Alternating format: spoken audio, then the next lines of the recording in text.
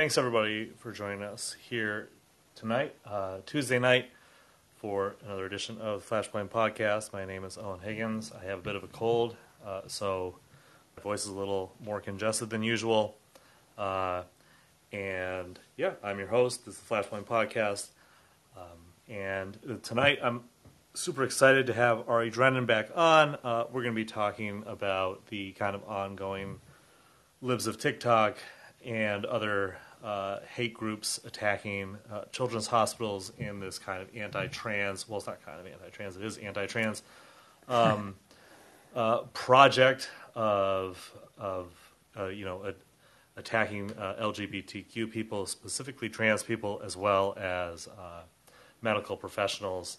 And there are obviously a lot of aspects to this issue that I'm sure that we're going to get into, including, the political ramification, the political reasons why they're doing this, the role of the media, the right-wing media specifically, but also elements of the liberal media in propping up these people and propping up their arguments. So there's a lot to discuss here, and obviously, we were going to do it last week, but Ari got sick, so glad that Ari's feeling better now. But it's almost kind of better, I think, that we didn't, because a bunch of stuff happened over the last week or so with this woman, Catherine Levy from Westfield. So if you're not familiar, essentially, and of course Ari will go into more detail because she knows a lot more about this than I do. But effectively, what happened here is that you had this Twitter account called Libs of TikTok spreading these rumors and all of this kind of hateful rhetoric about the Boston Children's Hospital and gender affirmation care.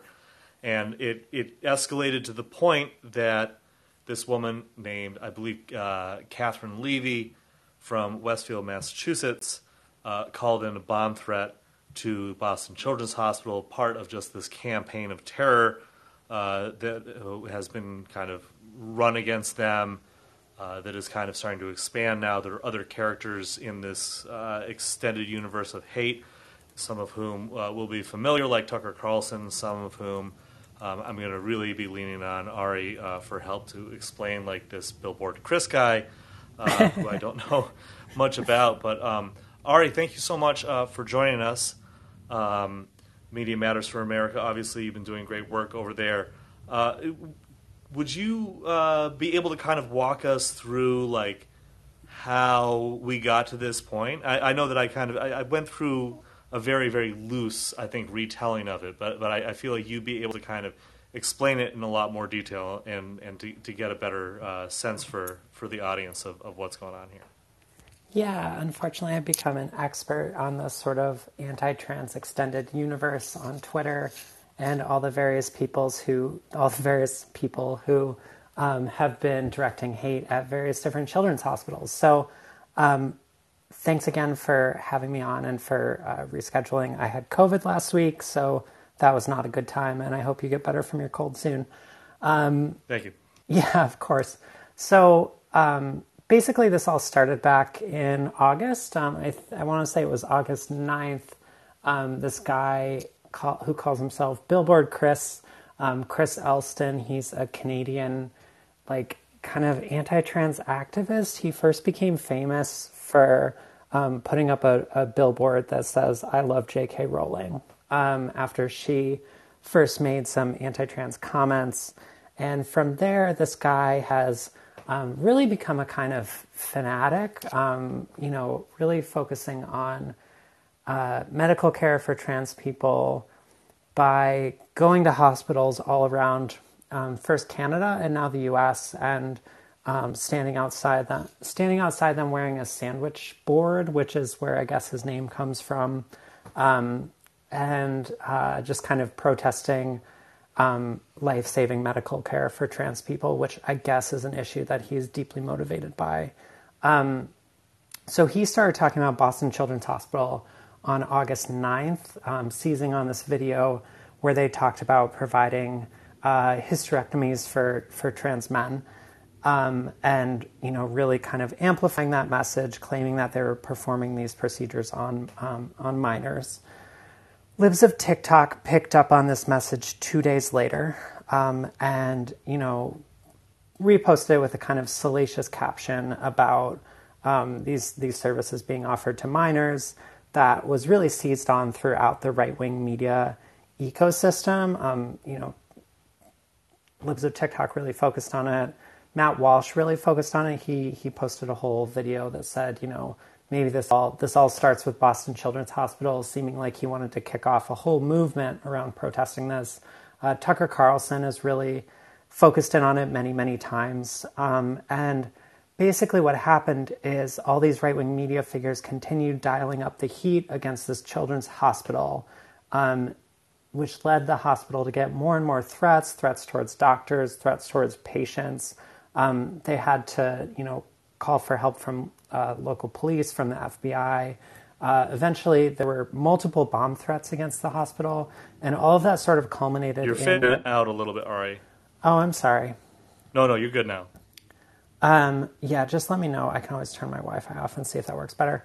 So basically, all of these bomb threats culminated in the FBI announcing an arrest last Thursday of, as you mentioned, Catherine Levy of Westfield, Massachusetts, who'd called the hospital with her personal cell phone and called everybody working there sickos and demanded that they evacuate immediately, saying that a bomb was on the way. So that's the situation through Thursday, basically. Yeah, I did when I think it was in the evening we got her name, and I remember later that night I kind of did a little digging, to find, and I want to stress here that what I'm saying is very subjective, right? But my impression of what I saw was someone who was probably pretty impressionable, and probably just certainly somebody who was transphobic and hate-filled, but not somebody who was really thinking this through beyond the one moment, right? But I think that it is important to think about it that way, because that's the way that this stuff starts, right? It doesn't start with really calculate. They're not appealing. Libs of TikTok and these other right-wing groups are not appealing to rational actors who are going to take rational action. They're appealing to mobs and to people who are going to react around emotion. And the thing is, so even while I was looking at this, and I wouldn't call what I was feeling exactly pity, but kind of just it's unfortunate that somebody is in a situation where they can be manipulated like this. But at the same time, while I was thinking that, I was all it takes is somebody who just goes a little further and a little further and a little further. And it really seems like the campaign that they're doing is aimed at people like Ms. Levy, who are impressionable, who are really susceptible to this hate movement, appealing to them on an emotional level, and eventually it feels. I mean, I hope it doesn't, but it feels like something violent is going to happen. Would you think that that's a fair way to look at that? I do. I also did some digging. It seemed like the suspect, was kind of like a generic. It looked like she'd made a lot of donations to Trump in the summer of 2020, kind of $100 here, $15 there, kind of tailing off before the election even. But, she wasn't she doesn't seem like a zealot. She seems like, the situation we have here is that a lot of these right-wing media figures have discovered that it is a profitable grift to scare your audience about trans people. So, if you're turning on Fox News every night, or if you're watching YouTube every day, you're logging onto Twitter every day, and you're seeing people say, people are going to convince your child that they're trans, and then they're going to castrate them without your knowledge, that's going to be upsetting to you. Something like 60% of people still do not know a trans person. So it's it's an environment where it's rife for misinformation and fear mongering to take place. And there's a really interesting study I saw earlier this year that asked people to estimate what percentage of the population that they thought was trans. And they came up with something like 20%, which is so wild because like the real number is something between 0.5, like 0.5 and 1.5%. So like this is a really, really small population. It's incredibly misunderstood, and it's become profitable for people like Matt Walsh to, spend all day scaring people about trans people. And then at the end of the day, they log off and have dinner with their family and go to sleep in their nice home. And, they've got this whole radicalized audience who might not realize that to a lot of these people that this is just a job. Right. They're amping everybody up, and then they're just going to relax. Meanwhile, the people that they've amped up are like hyperventilating on their computer and becoming more and more radicalized by the minute because they've been pushed down this path. I mean, Walsh is, of course, if for people who aren't familiar with him, is it Daily Wire? Is that the one? I can't remember which one. Yeah, he's one of Ben Shapiro's people in the Ben Shapiro media orbit. Easily, like, I think one of the most hateful anti-trans and otherwise human beings out there, just a real monster. And the stuff that he says is, I mean, he's pretty explicit about. On his Twitter account, he says he's a theocratic fascist. There's literally zero reason to think that he is not. There's zero reason to think that is not what's going on.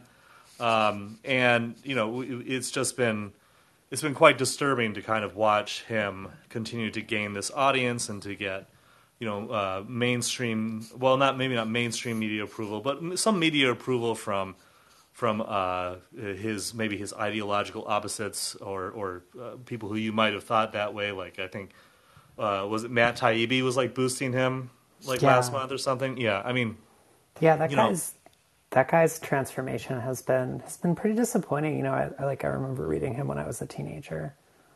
Yeah, it has been. I think that for a lot of people, Taibbi's just full tilt dash into transphobia was kind of the last straw. For a lot of people who weren't already at that point. But it does kind of bring up like a question that I'm curious what you think about this. I mean, there are people like. So there are people like Walsh and Chaya Raichik, who's the woman behind Libs of TikTok, and other people like that who are making money off of this, but do at least seem to be somewhat of true believers, at least in like the kind of right wing belief system, and maybe even and I think are like actually bigoted. But then there are people like Taibbi, certainly. I'd argue that Greenwald could be included in this, who seem like they're just kind of doing it as like they're opportunistic, right? They're just doing it because they have the opportunity to get a couple more clicks or a couple more subscriptions. Is that your impression of what they're doing? And what do you think about that? What do you think that says about just their willingness to throw trans people under the bus, just another marginalized community they don't really give a shit about, so that they can make a couple more dollars? Yeah, I mean, I think it's become kind of the like trendy culture war topic. I remember when I was growing up and trying to figure out what the hell my deal was. This wasn't something that we were having debates about. Like, are trans people who they say they are? Do we deserve to be accommodated in public? And part of that's that our culture was just kind of a lot more homophobic and transphobic generally. So, in some regards, it's a sign of progress that these are the debates that we're having. But I think, you get a lot of pundits kind of winking at this issue or who, during the Obama years were in kind of a different place politically. So think Greenwald, think Taibbi, think... oh gosh, what's his name? I'm blanking on Andrew Sullivan. People who like obviously I'm not going to defend everything that these guys have ever written, but they were sort of in the cultural mix of the Obama coalition. And even during the Trump era, there wasn't really the same volume of conversation about trans people and trans rights and whether we're some kind of threat to the world order. That's really something that's developed since President Biden came into office. And it's been kind of interesting to see so many different elements of the right latch onto this. So one more example I'll give, Chris Rufo, the right-wing activist, former wannabe filmmaker who last year made the panic around critical race theory a thing. This year he said that his fight against what he calls gender ideology is the new critical race theory for him. So, this is what they see as their issue that they're going to focus on. They're trying to win back the white suburban voters who fled during the Trump administration. And it's interesting because they did, they tried this in 2016, remember, with the bathroom bills, and for weren't really into it.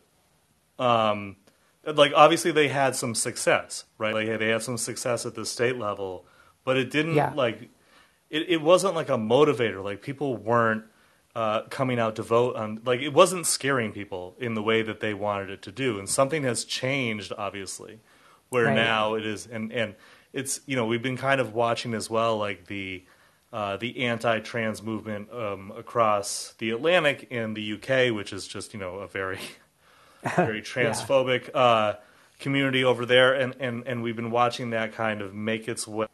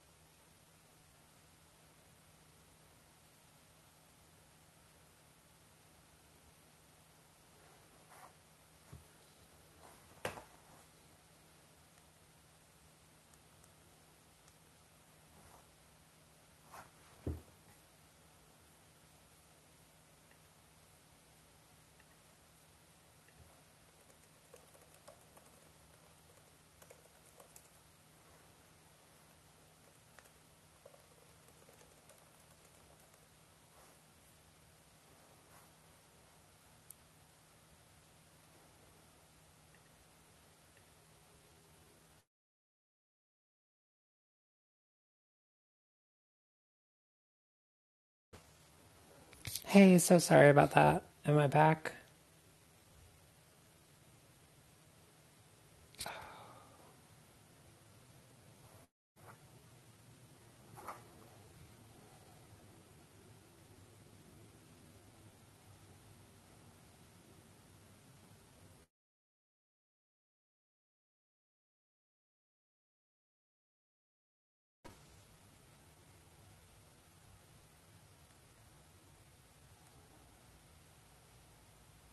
Hey, can anybody hear me? Oh, sorry, some structural differences between British and American politics that kind of make it harder for it to become the cross-cutting issue that it has been. Opposition to trans people in the UK, at least publicly, has been led by people who call themselves gender critical, who aren't necessarily on the political left or right. I would take issue with them saying that they're gender critical because they're only really critical of one type of gender, but that's what they call themselves. Whereas in the US, this movement has overwhelmingly been driven by religious right-wing conservatives, and part of the reason is left-wing feminist voters in the United States are more motivated by right-wing attacks on the right to have an abortion than by politics around trans people who, again, remain a tiny minority at a time when Roe versus Wade is gone. And so, that's just not the same. It's not the same motivation to activism. And then the other thing is that I think part of why we're seeing so much of this in the United States right now is that the right would rather be arguing over trans rights and trans people than they would be talking about the fact that they're making abortion illegal. So, when Roe versus Wade was overturned, there were a lot of immediate debates about can men get pregnant? Because they want to be having that argument over whether or not men can get pregnant, and they don't want to be talking about the fact that they've made it illegal to have an abortion. Yeah, that's definitely, they definitely do want to switch the topic, right? They want to change the way that we're talking about this kind of stuff. But I guess that maybe it was always festering, maybe it was always going to be there, something, it was always going to happen, but the way that it's kind of exploded, there's a clip, I'm obviously not going to play it, partly because it's disgusting, but from Tucker Carlson, I think it was like last night, talking about trans people, talking about I think it was the Children's Hospital. I'm not sure. Like it just very like extreme stuff that I hadn't even heard from him yet, right? And it seems like things are careening into like extreme danger. Yeah, I mean the bomb threat that we saw against Boston Children's Hospital wasn't, it didn't materialize into something serious, but it's really only a matter of time before something violent does happen. I mean, if you look at Texas, we're seeing kind of like open neo-Nazi protesters outside every kind of drag event that gets publicized. There were a lot of issues during Pride Month with gangs of Proud Boys materializing and storming these drag queen story hour events. It's only a matter of time before one of those turns violent, or before, someone's threat isn't just for show. There's a lot of violence against trans people in the United States at present. Historically, most of it is inflicted on trans people of color. I'm worried about that spreading, and about, not that it excuses what has been happening, but that the idea of the violence growing because it's been more motivated by political rhetoric rather than just kind of hate and ignorance. Yeah, there's definitely been a turn where people are now where people on the right are now telling their audience that this is like an existential threat. Yeah. In a way that we haven't. Sorry, go ahead. Yeah. Oh, I was going to say, I mean, Tucker Carlson says that all the time. Our amazing researcher at Media Matters, who has the unfortunate job of watching Tucker Carlson every night, just put out a video that she worked on today of all the times that Tucker Carlson has said that trans people represent the end of civilization. It seems to be something that he takes pretty seriously. Yeah, and I think that kind of does kind of go back to like what we were talking about earlier, where the difference between people who are doing this just for their own financial gain, like in the immediate, and people who are true believers. And I think Tucker would be a true believer, right? I mean, from everything we've heard. Yeah, I mean, Tucker Carlson's father made his career as an investigative reporter by investigating and outing prominent trans women back in the 1970s. There was a documentary about it on HBO that I actually haven't watched, but, maybe someday I will. But so this is something that like Tucker seems to have grown up with. He seems to believe it quite strongly. And he's been using his show, which, for those of you who don't know, is the number one news show in America, the number one cable news show in America.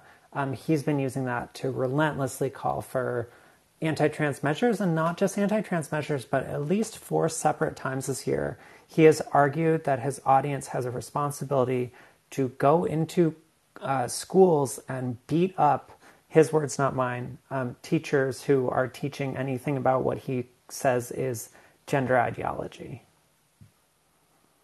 Yeah, I mean, that's like a very direct threat of violence, right? Like, and I think that it it's kind of like if you combine like his audience to then like the Libs of TikTok social media audience, it just kind of and like all these other right wing. I mean, Matt Walsh I think has like 1 million followers on Twitter now, and you know. Yeah. Has a huge, and then there's all of the people on YouTube as well. Shapiro himself has been a pretty virulent bigot for a long time, in many ways, obviously, but also specifically against trans people. Yeah. It is this kind of like festering little swamp of hate, where it really does seem like we're just going to continue to see this stuff accelerate. This I've seen this Billboard Chris guy that we were talking about at the top of the show. I've seen him on Tucker's show a couple times. He is. Can you talk a little bit about what he's doing right now? Isn't he's kind of going around the U.S.? Is that his deal now? Yeah, so he's going around the U.S. He's protesting outside children's hospitals. He actually met with some members of Congress on either last Wednesday or Thursday. I had COVID, so it all kind of runs together. But regardless, 4 out of the 5 members of Congress he met with were insurrectionists.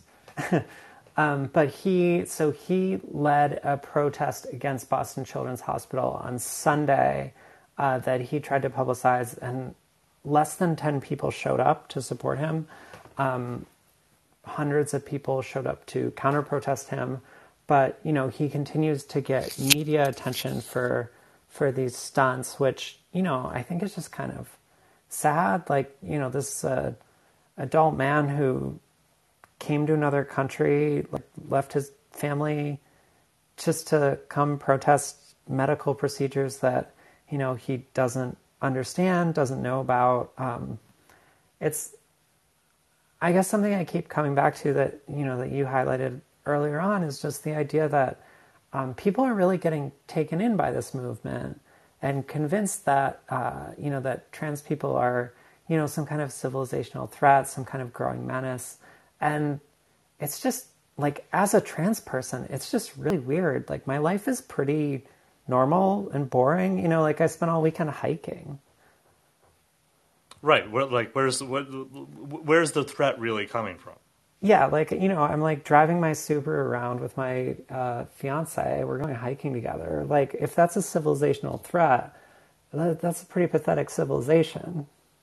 Yeah, it's also a threat that you know that people all across the country then are threatening civilization. That's a pretty normie thing to be going like in your Subaru to go hiking with your fiance. That's not something that's like some insidious plot to like to overthrow Western civilization, right?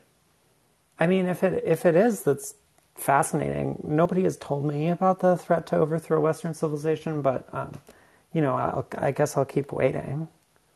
Right. Only a matter of time. So, you know, I think I just we got a little bit of time left here. Just maybe to just talk a little bit about some of the other figures in this hate movement here, and you know, I do want to kind of talk a little bit about because also like between when we started talking about doing the show and us doing the show, like a lot of things happened, right? The kiwi farms getting shut down, and yeah. I have noticed, and I'm really interested to hear your take on this, because I have noticed that there has been this kind of like backlash for some reason to like kiwi farms getting shut down by some of the usual suspects, including anti-trans figures like Jesse Singal, of course, but who are presenting it like it's a question of like ethical reporting and just getting the facts. I don't know how much you've been following this kind of contrarian closing kiwi farms was bad thing, but I'm curious what you think about what you have seen about it, because it seems pretty disingenuous to me. Yeah, I mean, I think that's just one of those weird kind of social media dynamics where there had been a lot of attention on the Kiwi Farms campaign, on the work that Clara Sorrenti had been doing to get that shut down. There can only be so much attention on any kind of issue without someone jumping in to fill the void of the other side. and to argue, against it. And that's kind of like Jesse Singal's, his whole reason for existing, I guess, is to be a contrarian, so he has argued that, the death threats on Kiwi farms weren't really serious. And so, taking it down wasn't justified. But, I just think that's pretty silly. I mean, they've been chasing Keffels, the activist who targeted it. They've been chasing her around the world. They were a pretty dangerous forum that people were really scared to criticize. I mean, my experience with it is that they doxed they doxed me, they doxed several members of my family. And that was really scary because I signed up to get into misinformation work to kind of fight against right-wing narratives about LGBTQ people, but my family didn't sign up for that level of attention and scrutiny, and I felt really uncomfortable with them getting that because of the work that I was doing. So I don't think anyone's going to miss kiwi farms except the people who are using kiwi farms, and I think the people who are kind of loudly speaking up and, suddenly having a lot of principles with regards to kiwi farms are probably just people who found it really convenient for their reporting to have these kind of dossiers on their enemies. Yeah, that seems undeniable. I think that that's been admitted at least by Singal, that he used it. I have heard that he might have had some contacts with some of the people there, but I've only really heard whispers about that. Yeah. But yeah, I mean, it's the thing about a site like that is that it is really aimed at violent threats. And what you're saying, right, about how your family didn't sign up for it and how that makes you uncomfortable. I mean, that's the entire purpose of that, right? That's exactly what they're doing. They're trying to make it so that you feel so uncomfortable that you stop working against that project. Right. Yeah, absolutely. And I mean, to my enduring shame, now that it's gone, they successfully prevented me from speaking up against them in a way that other actors have been unable to. They were very, very thorough.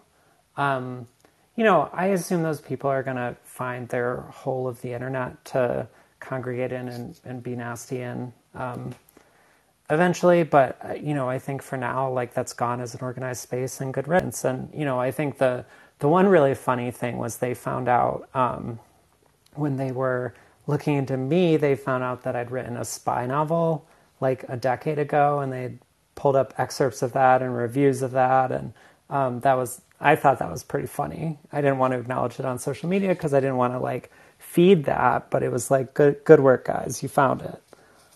Right. It's you at a certain point, if you don't kind of laugh at the absurdity of all of it, if in as much as you're able to, right, then I think you can get really caught up with it. Yeah, totally. Certainly. I mean, I think that I can speak for myself and for other people. The internet can be a pretty intimidating place as far as people just kind of scheming against you. So it is always good to kind of find a little bit of a release. I don't.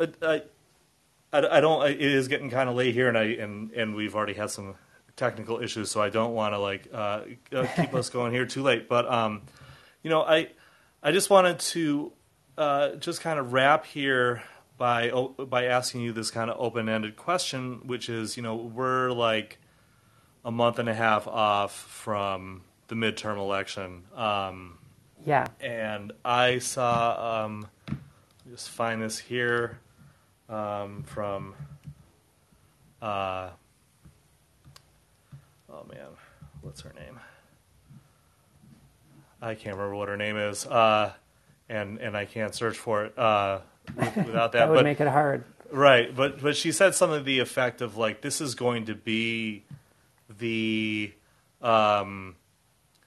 this is the plan for the midterms, right? Is to foment more anti-LGBTQ hate and to use that for political gain. And I think, and obviously the implication I think that you said earlier is that they don't want to talk about these other issues like abortion and like like their unpopular agenda. This is the right, and so that's going to be something that they're going to do. Like that's going to be part of their program here for the election.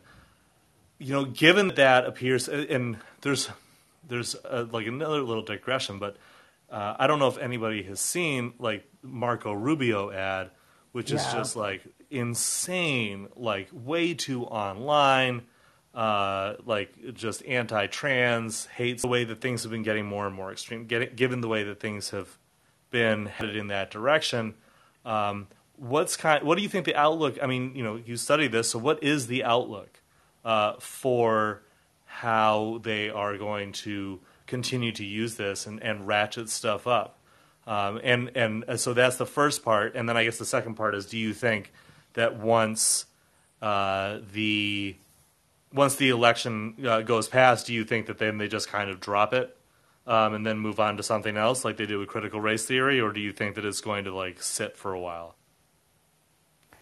I think, unfortunately, we probably have a while of this. I mean, for, depending on what happens. But, like you mentioned, the Marco Rubio ad is really ridiculous. He said the Democrats are trying to turn boys into girls and they're flooding the country with illegal immigrants and drugs.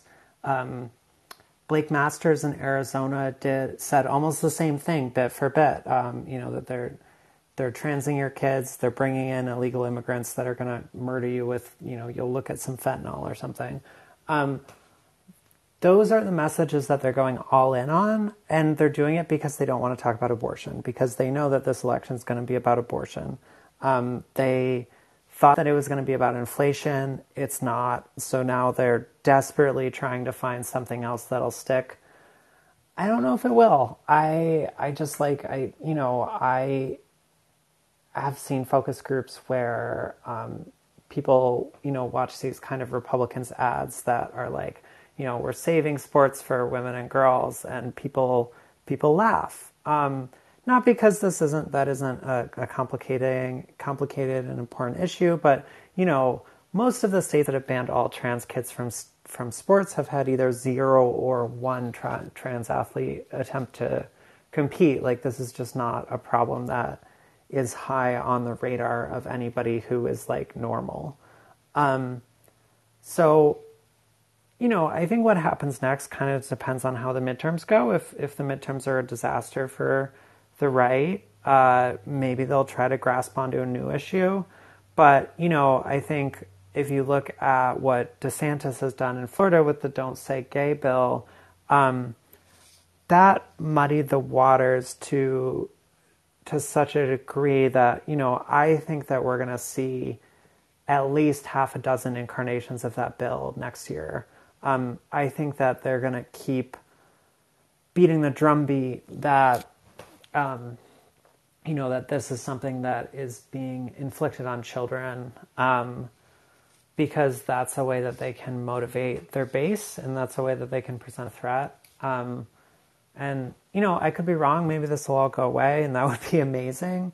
But, the way that right-wing politics works, I guess everywhere, is that, like, they need a boogeyman. And right now, LGBTQ people are their most convenient boogeyman. So if it's not us, it's going to be somebody else. Right. They need the in-group and the out-group. They need the in-group and the out-group. Bush partly won 2004 on the strength of planning to ban gay marriage, and that's a well that they'll go back to time and time again. So if they move on from trans people for a little bit, they'll come back around in a few years, and it's just kind of the exhausting fight to try to make it so that the next generation of trans people can grow up without having to deal with this bullshit. Absolutely. I think that's a great place to end it. Ari, thanks so much for joining. Sorry about the technical difficulties that we had there, that I had there for a little bit. But thanks for hanging out, and thanks for everybody else for sticking through it. Ari, where can people find your work? Where can people find you and your commentary? Yeah, so people can find me on Twitter all the time, unfortunately, at Ari Drennen, A-R-I. There's no A's in my last name. People often put one in there. Or at MediaMatters.org/LGBTQ. Excellent. All right. Well, thank you so much, Ari, for coming on. Thanks, everybody, for listening. If you're listening live or on replay on the app, please be sure to like, follow, subscribe. If you're listening on replay through syndication on Spotify, Google, or Apple Podcasts, you can follow, subscribe, like, do all whatever it's called on whichever platform. And consider getting the call-in app so that you can listen along live and participate in the chat and in the calls when we take calls. So thanks again, Ari. Thanks, everybody. We'll see you later this week for another edition. Have a good night, and we'll talk to you soon. Bye.